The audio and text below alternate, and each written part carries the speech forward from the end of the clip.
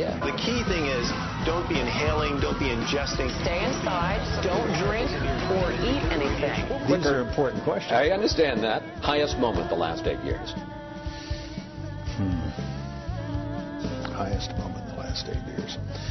Well, I think the most important, the most compelling was 9/11 itself.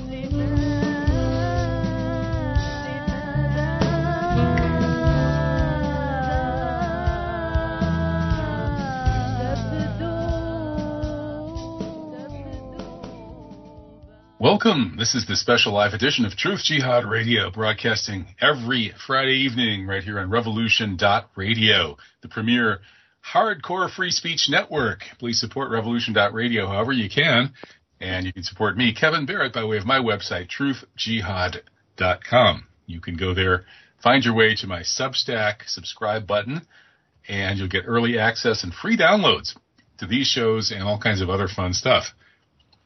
And what you will be hearing here on this show is definitely outside the Overton window.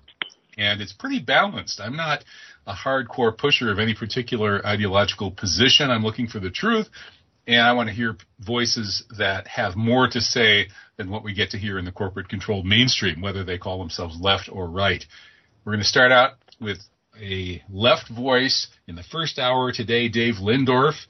And specifically, we're talking about 2 great articles he's published at Counterpunch recently and then several months ago at The Nation about the nukes of August. And then in the second hour, I'll talk with 2 Trump supporters. Are you kidding? Yeah, no, my good friends. You're from Madison, Wisconsin. Probably about the only 2 guys in Madison, Wisconsin who have anything to do with Trump. Hello. Rolf Lindgren and Jim Fetzer will come on, talk about in Rolf's case. He'll be railing against the FBI raid on Mar-a-Lago, and I'll probably be giving him a hard time as I usually do. And then in the final 30 minutes of the show, Jim Fetzer reports on being stripped of his intellectual property by a Wisconsin judge last Wednesday. So, should be interesting. Well, let's get going on the first hour. Dave Lindorff is one of my favorite repeat guests here. He's done fantastic work on a wide range of issues. He's done taboo work, a little bit taboo work on 9/11, and some pretty seriously taboo work on the Boston bombing. So we know he's not afraid to call it the way he sees it. And perhaps his most taboo work in certain respects is his revisionist take on the early era of the nuclear bomb period from 1945 to 1949. And frankly, if you listen to this show, you'll find out why he doesn't think of Uncle Sam as the good guy during that period, or any other period for that matter. And I think he's onto something. Nobody else is allowed to talk this way, it seems, in corporate-controlled mainstream media. Even in the pseudo-alternative media, they rarely publish anybody as brave as Dave Lindorff. So it's an honor to bring Dave back on the show. Hey, welcome, Dave. How are you? Well, that's a nice introduction. Thanks a lot. Well, thank you. I respect your work. I mean, I read people in Counterpunch and I read people in The Nation, and there aren't that many of them that I really am willing to tip my hat to. But you're there. You're doing great stuff. So keep it up. So the nukes issue. We're always told that American leaders have good intentions, and maybe they make a few mistakes, but we're basically always the good guys.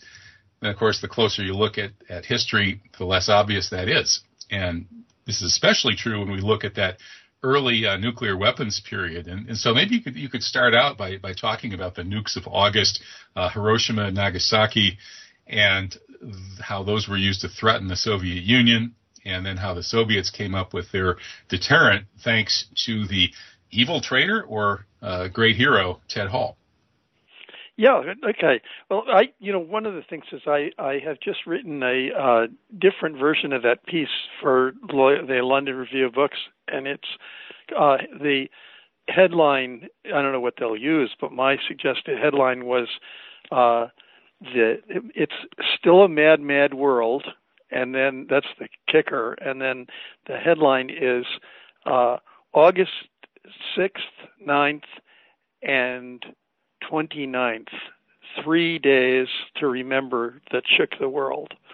Now, because 3 things happened in August that involved a bomb. 2 of them were the 2 bombs on Japan, on the 6th on Hiroshima, on the 9th, 3 days later on Nagasaki. both obliterating obliterating a city that was not a military target. And then on August 29th of 1949 in Semipalatinsk in the Kazakh Socialist Republic, Soviet, was the first Russian bomb test, which was a carbon copy of the Nagasaki bomb. And what I said was that we certainly have had an seemingly unlikely hiatus in any use of a nuclear weapon in anger since the two bombs on Japan. But I said that actually the capstone of that hiatus was the Russian bomb on the 29th of 1949, August, because that bomb made it so that the U.S. had to drop plans to obliterate the Soviet Union with 400 atomic bombs, which was in the cards with Truman and the Pentagon until the Russians blew their bomb off. So what people don't know, I think this is the history that I've found as I've researched this Ted Hall story, and that is that as soon as they finished the two bombs that they were going to use in Japan, the first thing they did was on the day, I just learned this, on the day of the Trinity test, they were loading the Hiroshima bomb, the little boy uranium bomb, on a ship on a pier in San Francisco to get it to the Tinian Island as fast as possible so it could be dropped on Japan before the Japanese managed to surrender. Think about that. It wasn't that they needed it to get Japan to surrender. It was that they were racing to get it there on time so they could use it. And then they after they successfully tested the very difficult and tricky to count on plutonium bomb that they blew off in Trinity test, the Gadget. They then flew that in pieces by plane to Tinian in case they could use that too, because they really wanted to use both of them. They wanted to test them in real war setting. So that's the backstory. And then so much for the acclaim that the whole purpose of the bombs was to get the Japanese to surrender, which they never would have done otherwise. Yeah, that was complete baloney. I mean, Eisenhower, who was no slouch when it came to killing people, said before the bomb was dropped to Stinson that the bomb shouldn't be used because the Japanese are suing for peace and all they want is a way to save face while they surrender. And he reiterated that in his memoirs, as told to, I can't remember who the guy is that was the author of the memoirs, the actual writer, but in the 60s, before he died, Eisenhower reiterated that he had said that before the bomb was dropped. He did not think that it needed to be used, and he stood by that all through his the rest of his life. So I'll go with that. I don't care what other crap people put out about how it was necessary to get the Japanese to stop.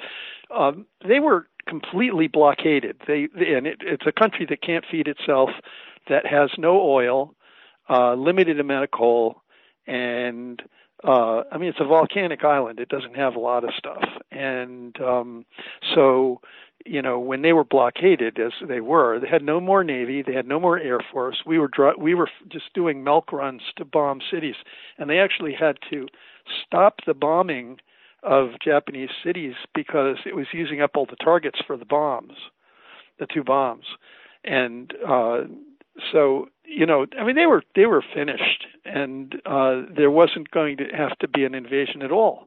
They could have been starved out until they surrendered. There wouldn't have had to be a beach landing. But then there was the concern that the Russians might try to take some credit. Well, for the victory, yes. right? I mean, that was a factor. They wanted the Russians to come into the war because they thought that would, get the Japanese to surrender. But when the Russians wanted to come down the Sakhalin Island and go into the Kurils and take land from the Japanese, then they wanted to get it over with quick because they didn't. There were two reasons. One is they didn't want to end up with a divided Japan like they had a divided Germany, and two, they didn't want the Russians to be able to claim they ended the war. So they wanted to drop the bombs and say, we ended the war. And they wanted to show the Russians what the bombs could do, because really, here's the other part of the story. As soon as they finished those two bombs, both of which were handmade, they started working on how to industrialize the production of the bomb. Now, the uranium bomb is actually a real simple thing to make. The only thing that's hard to do is don't tell us how to make it, because Donald Trump might be listening. Oh yeah. No, I won't tell you how to make it. Really, a grade school kid could do a drawing of how to make it, and it would work. It's a very simple thing. The basic point is that you take two less than critical pieces of uranium, and they don't even have to be shaped very well, and you put them inside of a cannon with the end plugged up. Stick one half of it down at the plugged up end, and then put the other half in front of the charge at the other end and fire it off so that the one piece of uranium goes flying at high speed into the other piece. And as soon as they hit, boom, you have an atomic bomb. It's very, very, very simple. Okay, one explosion, two pieces. It's just simple. But plutonium is very tricky because it's when it's made in reactors. So, it's a waste product, so it's easy to get. But it turns out that the 239 isotope, which is what you want, which it makes a lot of, when you take out the plutonium, most of it is, unlike with uranium where it's 0.7% is the fissile U-235 that you have to separate out. In plutonium, most of it is the 239. So just the basic, what you pull out of the reactor is fissile. If you get enough of it. But the big problem with it is that there's a contaminant within it, which is another isotope. It's isotope plutonium-240, one extra neutron. And that extra neutron makes it 1,000 times more fissile than 239. And so what they discovered was if they had tried to do a gun-type bomb with plutonium, it would start fissioning before it even, with a blast from a cannon, charge, it would be already fissioning as it approached the other side within nanoseconds, right? So therefore it would blow the whole apparatus apart before the two pieces got together. So, and there was no way to separate it because they're so similar. It's one isotope. You can't chemically isolate them from each other. So, and it's also hard to work with because if you get too many pieces together, they blow up. So they had to come up with a different way of doing it, and it was very complicated. They had to have like 32 pieces of a sphere that would come together to make a sphere and perfectly fitting, and they put a little neutron generator chemical, which was polonium, very tiny, inside that core of where those pieces were going to come together. Then there were tampers outside those, and then charges outside the tampers, and all the charges had to go off at exactly the same time. So, even within a nanosecond. So every wire had to be the same length, every electric wire to the igniters, everything had to work perfectly. Then all the pieces would come together from all directions, compress the plutonium, which was a subcritical mass, into a denser unit, and it would blow up. And they did get it to do it. So only 4 kilograms of plutonium made that bomb over Nagasaki. 4 kilograms. It's a tiny ball. And so, there we are. That they had to figure out how to make that in a factory type setting, on an assembly line. And they did, both kinds, because the U.S. was able to make a lot of 235. They figured out, they built the big project was Hanford and Oak Ridge, because those were huge operations to make U-235 mostly. Hanford was also making plutonium. So they were cranking this stuff out, and what Americans weren't told was that they were building bombs as fast as they could, even though there was no other country with a bomb. They even stopped cooperating with the British, so the British had to do their bomb project on their own after 1946. The U.S. didn't want anybody else to have a bomb, and guess why?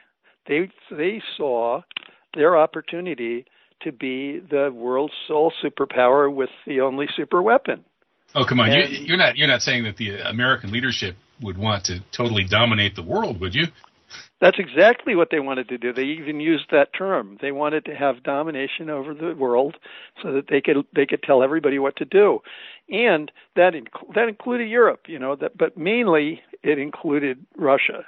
And what the plan was, Truman actually asked the Pentagon to tell him, how many bombs do we need to destroy the Soviet Union as an industrial state so that we can not worry about them getting a bomb. And the Pentagon brainiacs, who were the new nuclear strategists, came up with 400 bombs. And so they were cranking away trying to get them. And it turned out that by the time the Russians blew off that test on August 29th, 1949, the U.S. only had 220 bombs, and they also didn't have enough planes to carry them yet. They restarted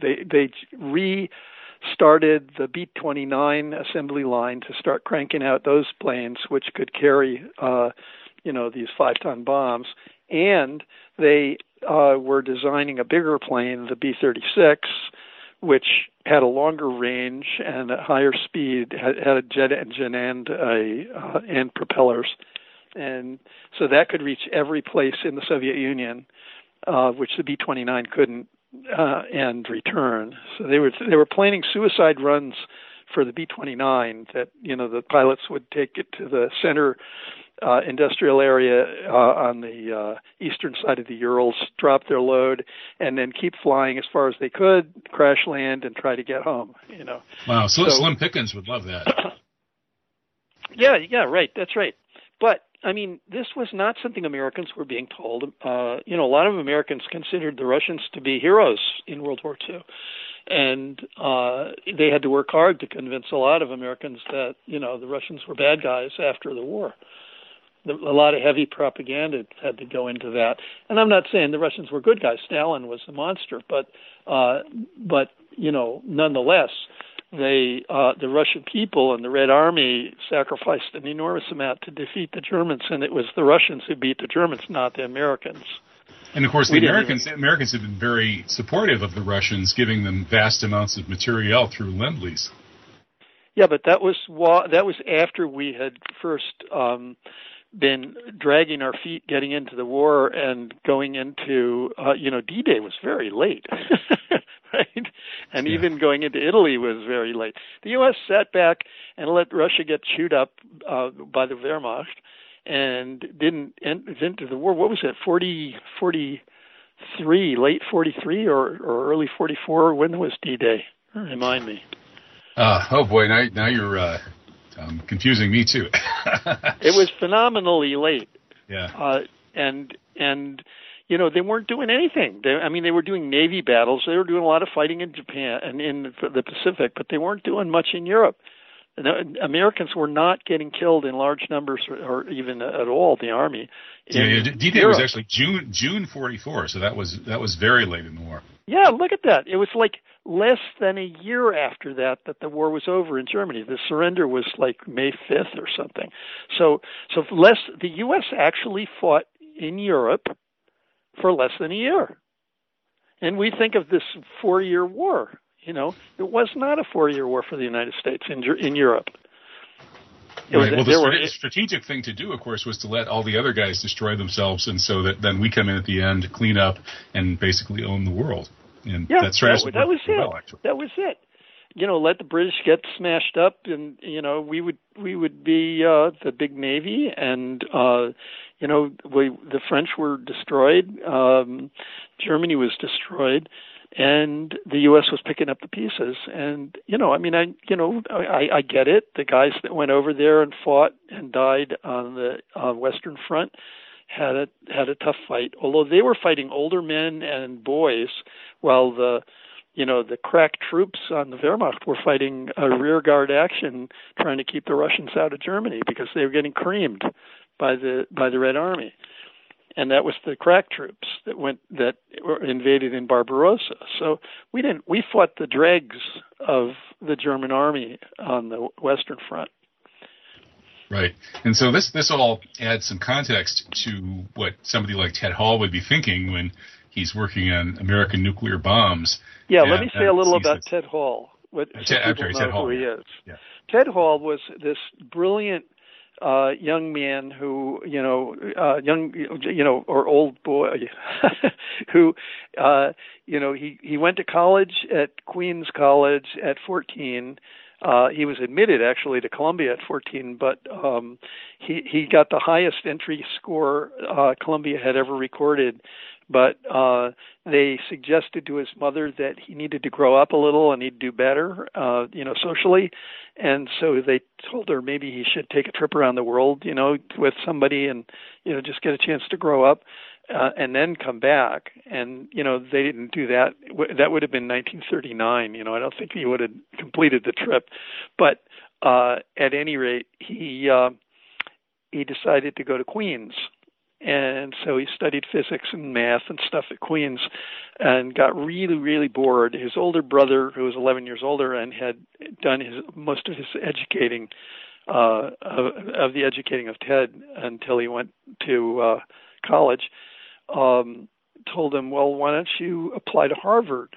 And so Ted applied to Harvard at 16 and got admitted and he started at 17 in 43 as a junior at 17, and actually at 16 he was admitted.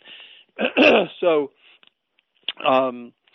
anyway, he was studying physics at the premier institution with all these great physicists like Wendell Furry and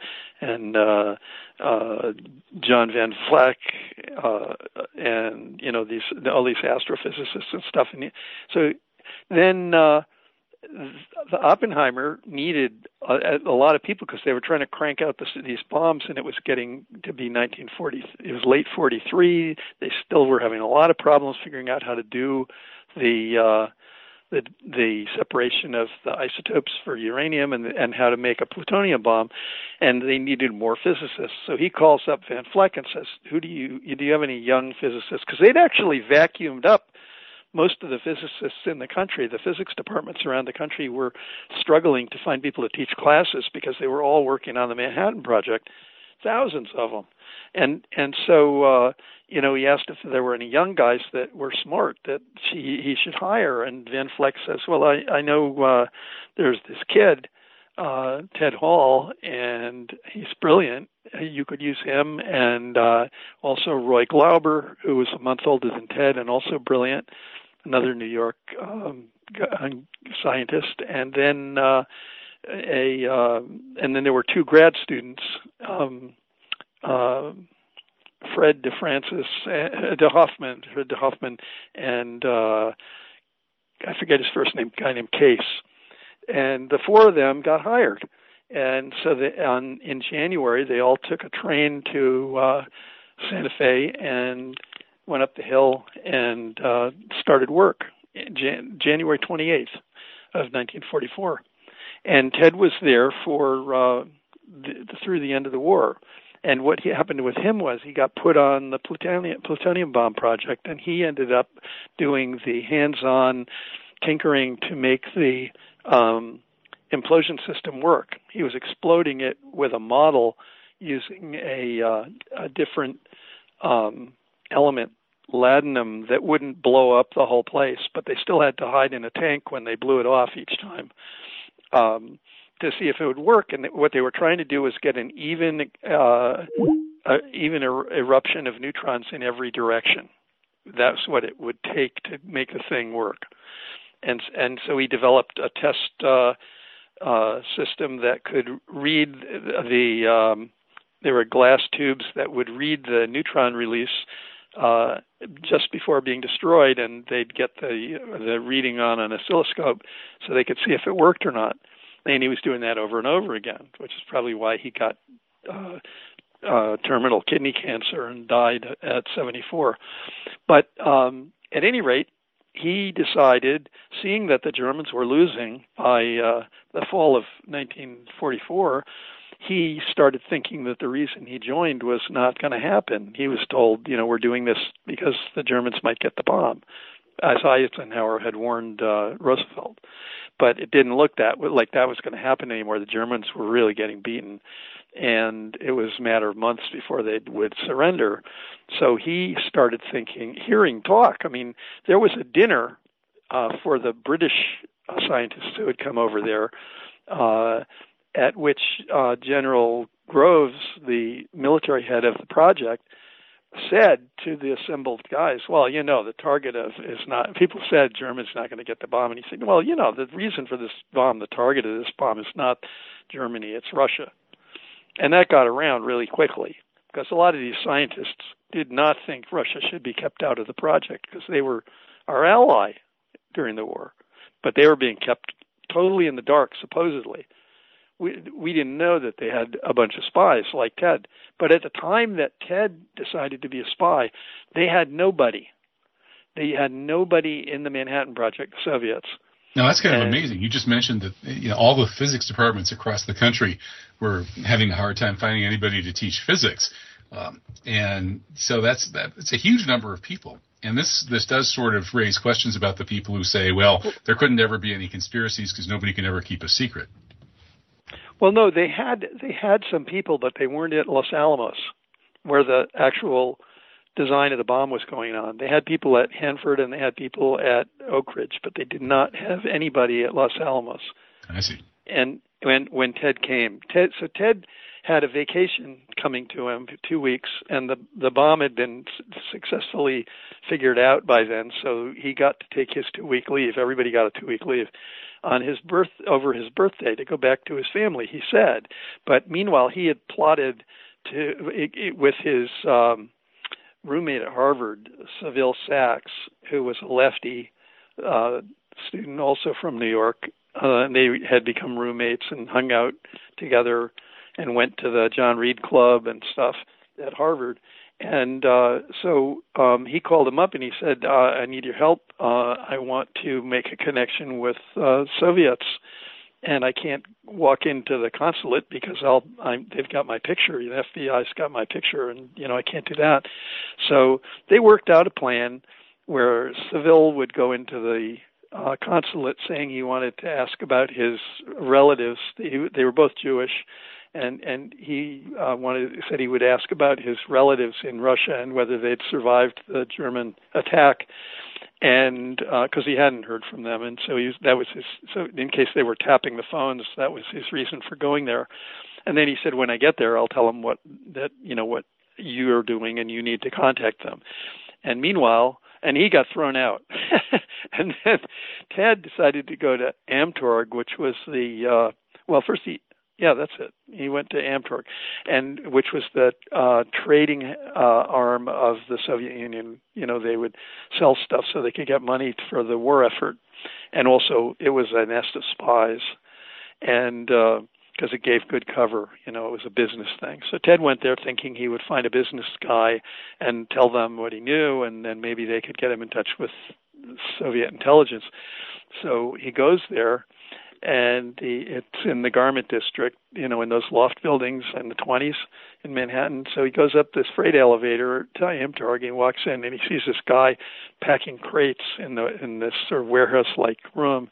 And the guy turns to him and says, "Yeah, can I help you?" And Ted says, "Yeah, I'm looking for someone, official at Amtorg." And the guy says, "What for?" And he just tells him. He says, I'm working on a secret weapon project, and I need to tell the Russians about it because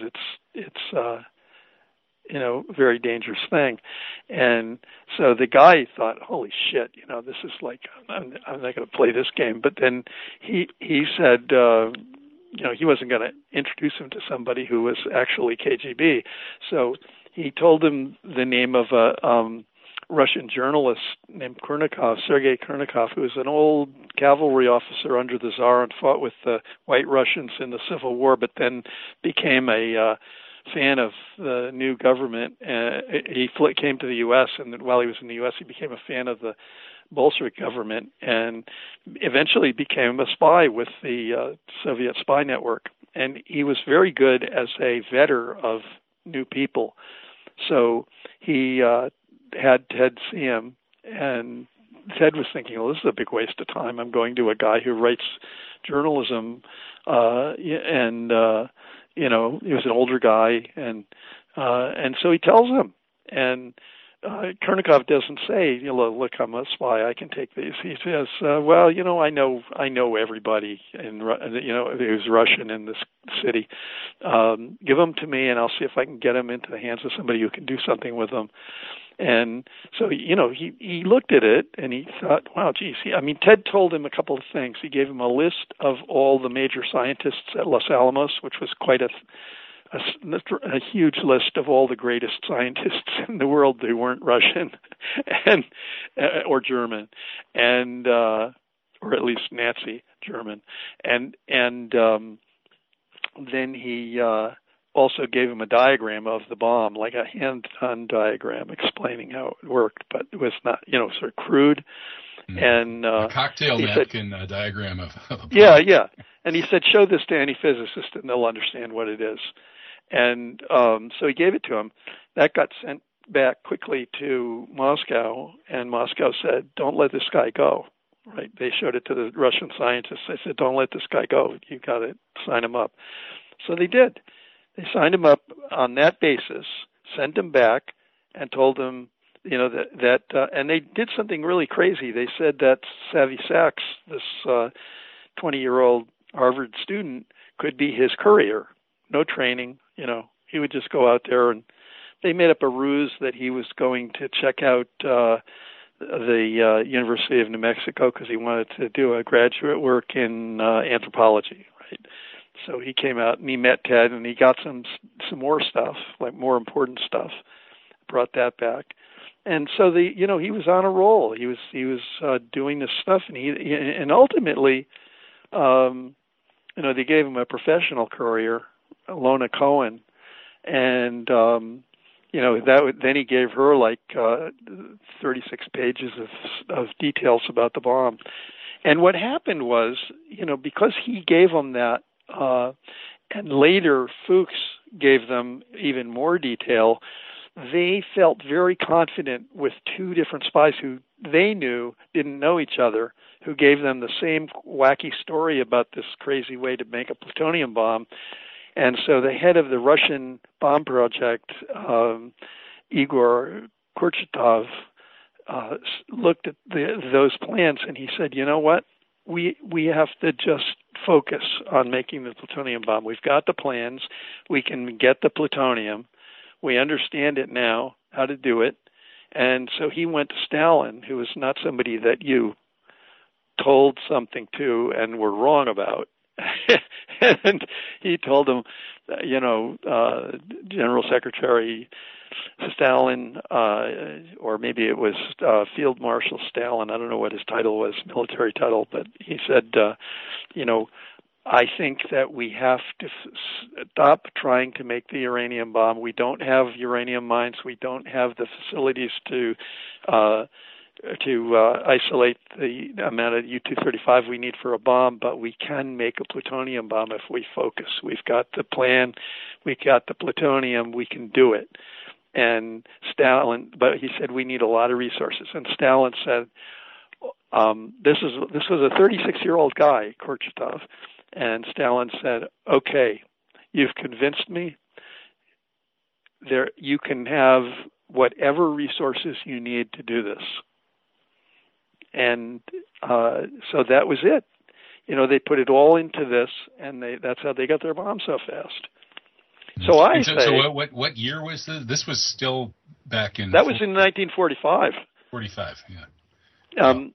After the I think it was like February he went to Stalin in 45.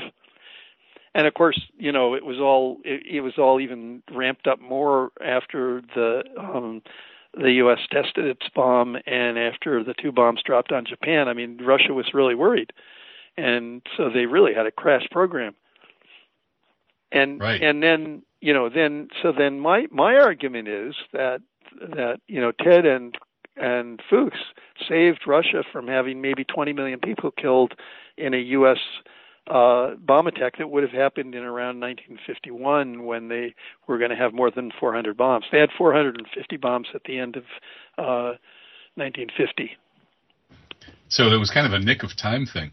Now, of course, it was a nick of time thing, absolutely, because the Russians. This U.S. estimate was the Russians would not get the bomb on their own for 8 to 10 years after the U.S. So that would have put it way past, destruction time, and the U.S. had absolutely no idea that they were building a bomb. They knew they were working on it, the idea, but they had no idea they were getting close or that they had any spies in the first inkling they had that there were actual spies in Los Alamos was 1949, and that was Klaus Fuchs. He was the first one that was caught. Mm-hmm. And so I guess there's a controversy about some historians seemingly argue that this U.S. first strike plan to take out the USSR's industrial capacity was actually somehow defensive, but I'm not quite sure how that could be. Was actually what? Defensive. That is, it was I guess the. Yeah, right. In other words, they're saying, "Oh no, we never would have just had a sort of a completely gratuitous first strike. This was in case of war or something like that." But it's kind of hard to see how that could all be. of these plans that had names like broiler, sizzle, drop shot. What was the other one that was like horrible? There were these horrible names that. Yeah, I mean, imagine broiler and sizzle. They were talking about hundreds of bombs. The Russians had no bombs, and they were talking about how many bombs they needed for each city. Like Moscow was going to get 4. They were going to bomb Beijing in 1949, right after the revolution won, just because it was communist. If they attacked Russia, they also were going to bomb Beijing. Right. And they were definitely first strikes. They were designed to be first strikes. I mean, the whole premise was they were going in unannounced. They would catch the Russians, not aware, and they'd come in with their bombers, which were catch them with their pants down, as General Jack T. Ripper put it. Yeah, look, these bombers would have been knocked down by fighters if the Russians were prepared for it. So, it wasn't like they were flying higher than the fighters could fly, and they're slower than fighters, and so it was this was not ICBM stuff. This wasn't pinpoint accuracy ICBMs like it is now, which are also first strike weapons, by the way. I mean, I would note that the accuracy of the Trident missiles and the Trident submarines are within, I think it's 100 feet of the target.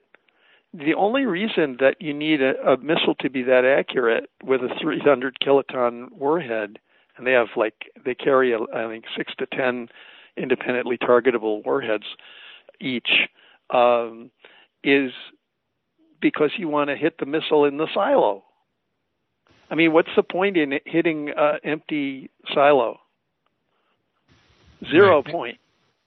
Yeah, this seems to be kind of the big secret of the nuclear era, that American people are told that it's all a deterrent, it's all about having a second strike capability, but the reality has been a first strike doctrine from the get-go that's never... Absolutely. Yeah. Look, you know how simple it is to build a big rocket? I mean, the U.S. can build big rockets. Look at the Saturn. I mean, if we wanted to have a retaliation against the Russians, we'd just make big rockets, and they would destroy the U.S. by big bombs hitting cities. You know, they don't have to be accurate. They're cheap. They'd be cheap to make, and you wouldn't need that many of them because you'd be putting a 15 megaton bomb on each one, right? So you don't need that many bombs. You don't need that many rockets. You can have duplicates, so you got a backup, you know, and that's a pretty good retaliatory threat. But what we did was we built Minuteman missiles that could be launched, really quickly, and that also have pinpoint accuracy. And those, by the way, this is an interesting aside, those were designed by Ted's older brother. That's another story. But which has bearing on why Ted never got arrested. But the missiles that the Russians made, they remember if you're old enough to remember the missile gap and how the Russians had the big missiles and we had actually I was a little too young for that. I was born in 59, so I was Oh born yeah, you're too young for it. That was, when you were born, that was the missile gap thing with the Kennedy. And the big thing they were saying was the Russians have these big missiles and we have these little puny missiles. And it was sort of penis envy, we used to joke about it. But actually, what it was that the Russians couldn't make the small, accurate missiles because they didn't have the same computer technology the U.S. had at that time. And so the Russians opted for big, clunky missiles with big bombs. And so they were doing the retaliation thing and saying, and a lot of them were empty silos. In fact, that was in Daniel Ellsberg's book on this. He talks about how there was that crisis in the early 60s, culminating in things like the Cuban Missile Crisis, because that the U.S. had discovered that the Russian capability was actually not nearly as robust as it seemed, because most of their silos were actually empty, which led to a situation where the Dr. Strangeloves on the American side could say, hey, if we hit them first, we'll only lose 20 million people tops, and this sort of thing. Exactly. Yeah, right. So, yeah, they did say things like that. They actually did say things like that. I mean, Ellsberg, I heard them say it. 20 million. How many can we should we be willing to lose in a first strike on Russia? And people are saying 20 million. And some people say that's insane, and other people say no, that's reasonable. You can recover from that. It was ridiculous. And by the way, I had I got the drop shot plan, which was the plan for the 50s, and it got updated through the decade with more missiles, more targets, and it listed the number of missiles used and the type of bombs to use, and most of them were thermonuclear by the mid-50s. And they would list the targets for a city, like if they said Novosibirsk, say, big city in Siberia, and that was going to get hit with a thermonuclear weapon, and it said targets, and it listed steel industry, railway junction, population. That was a target, population. And right. And most of the big cities listed population as a target. So this was our great country, right? Yeah. I remember, Ellsberg describing his shock when he, at the Rand Corporation's job was to look at the nuclear warfighting plans, and all we really had was the minute that a shooting war breaks out with Russia, we're going to murder maybe, hundreds of millions of people and hit every city in Russia, every city in China, even though China's not even involved. And that then the authorization to actually fire nuclear weapons ends up not being closely held at the White House in the nuclear briefcase. No, it's right on the base commanders. It's all over the place, yeah. and even the guy flying the plane had the final decision whether to do it or not. Yeah, it was kind of nuts. I mean, it's sort of hard to believe. Totally nuts. Yeah, how did the planet survive this period? how are we here to talk about this? Well, I think the reason we're here to talk about it is because what Ted Hall and Klaus Fuchs did was they gave us mad. It wasn't their intent, Like Ted actually said when I talked to his wife and saw a tape he had made, which we used in our film. I'm doing a film on this that's coming out. It's going to be shown on world premiered at the Venice Festival on September 2nd, and then at the Telluride Festival, it'll be a U.S. premiere on September 3rd. We have a tape of Ted talking a year before he died, explaining what he did and why. And one of the things he said was on that tape was that he felt that if there was a standoff between Russia and the United States with neither one able to attack the other because they both had nuclear weapons, that they would see that that nuclear weapons were useless, and they would move to ban them. Well, all the countries of the world practically have now voted to ban the bomb under the UN Charter, and the only countries that really have not voted yes to ban the bomb on that law, which now is in effect, nuclear weapons are illegal. It was the 9 countries that have nuclear weapons. They all voted no. So, it's sort of like with landmines and with, other things that are illegal, or things that are illegal that the U.S. and Russia and China vote no on. But at any rate, it's absolutely true that the U.S. has a first strike policy, and that its weapons are designed for first strikes. The F-35 is a stealth bomber. Why on earth would you need a stealth bomber to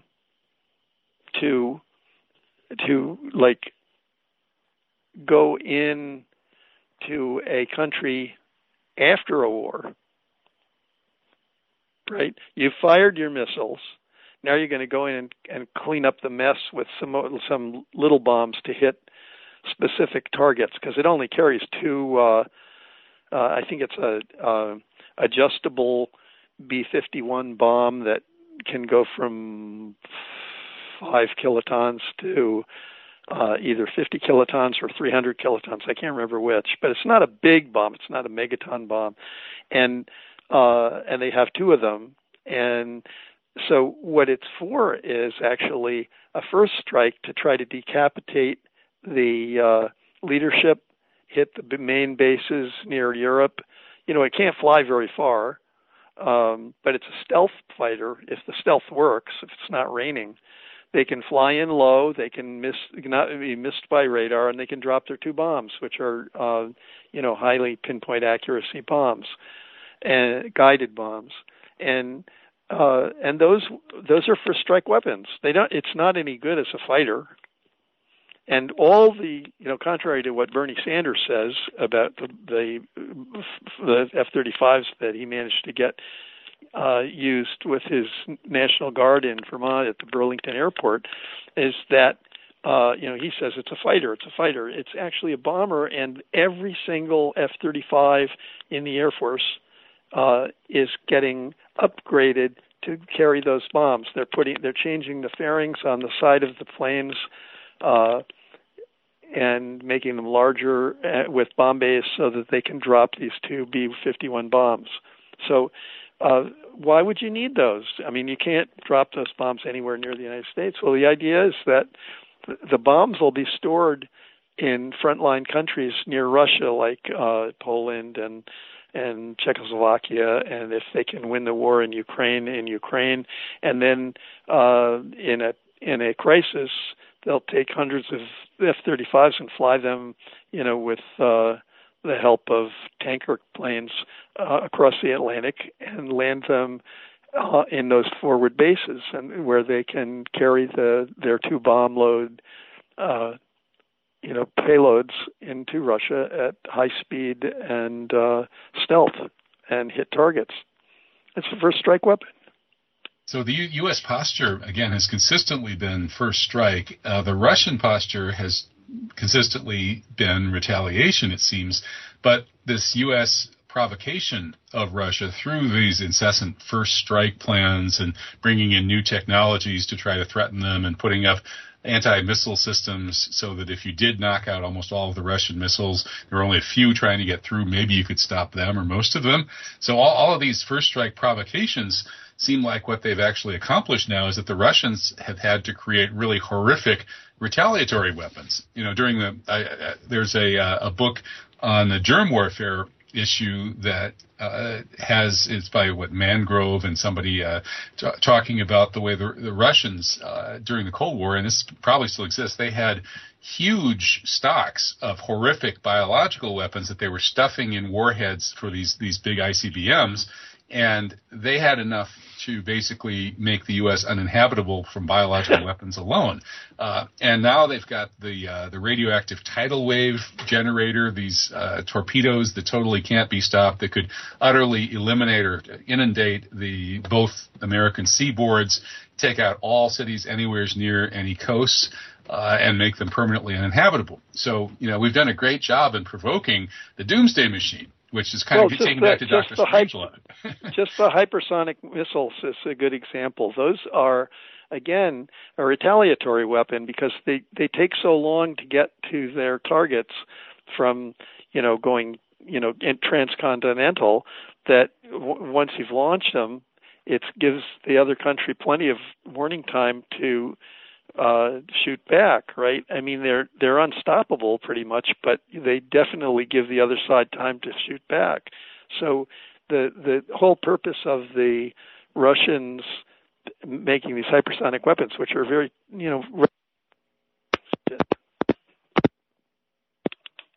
Hello? Yeah. Hi, Dave. Yeah. Did you? Yeah. I unplugged you. I unplugged something.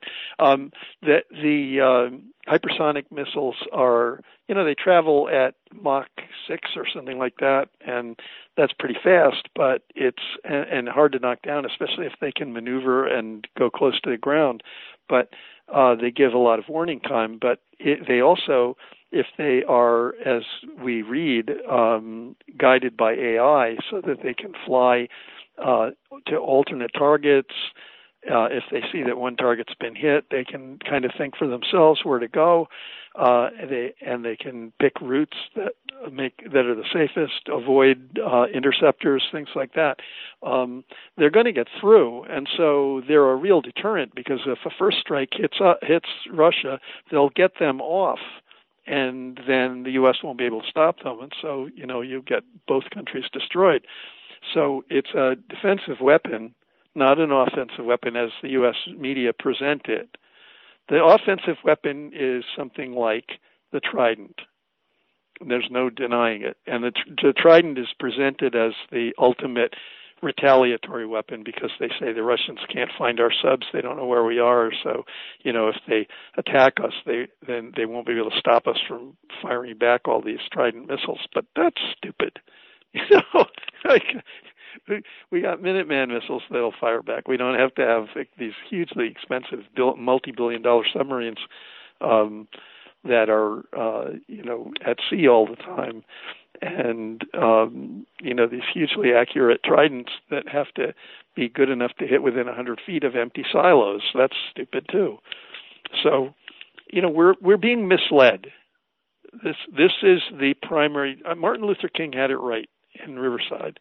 The United States is the number one purveyor of violence and war in the world, period. Yep. It's really undeniable. And it's kind of sad, as a U.S. American to face the fact that maybe our real heroes are the people like Ted Hall that would be considered traitors by the establishment, that, maybe the whole picture that we're given by the official media and the government is kind of upside down, and then the question becomes, well, what do we do about it? And you know how I got onto this story?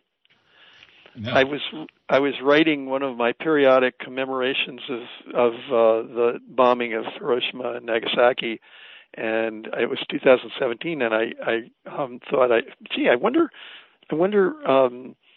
what these spies were thinking when they were spying for the bomb, and I looked them up, and I found this pimply-faced kid in the rogues gallery of Soviet spies, and I looked him up, and I saw what he had done, and it was like, it was written up that he had decided to be a spy to prevent a monopoly, and I thought, wow, he should. And then I knew about Fuchs, but I read a little about Fuchs because it said that they gave the same information, so I read about him. He was a young German communist who fled the Gestapo because of his anti-Nazi activities in 1933 and went to England, and super brilliant physicist, and got hired onto the Manhattan Project, incredibly. And became the head of the British bomb project after the war. So I said, these two guys are both like extremely heroic, and they should get a Nobel Peace Prize posthumously, the two of them. And how long will it be, you think, before that happens?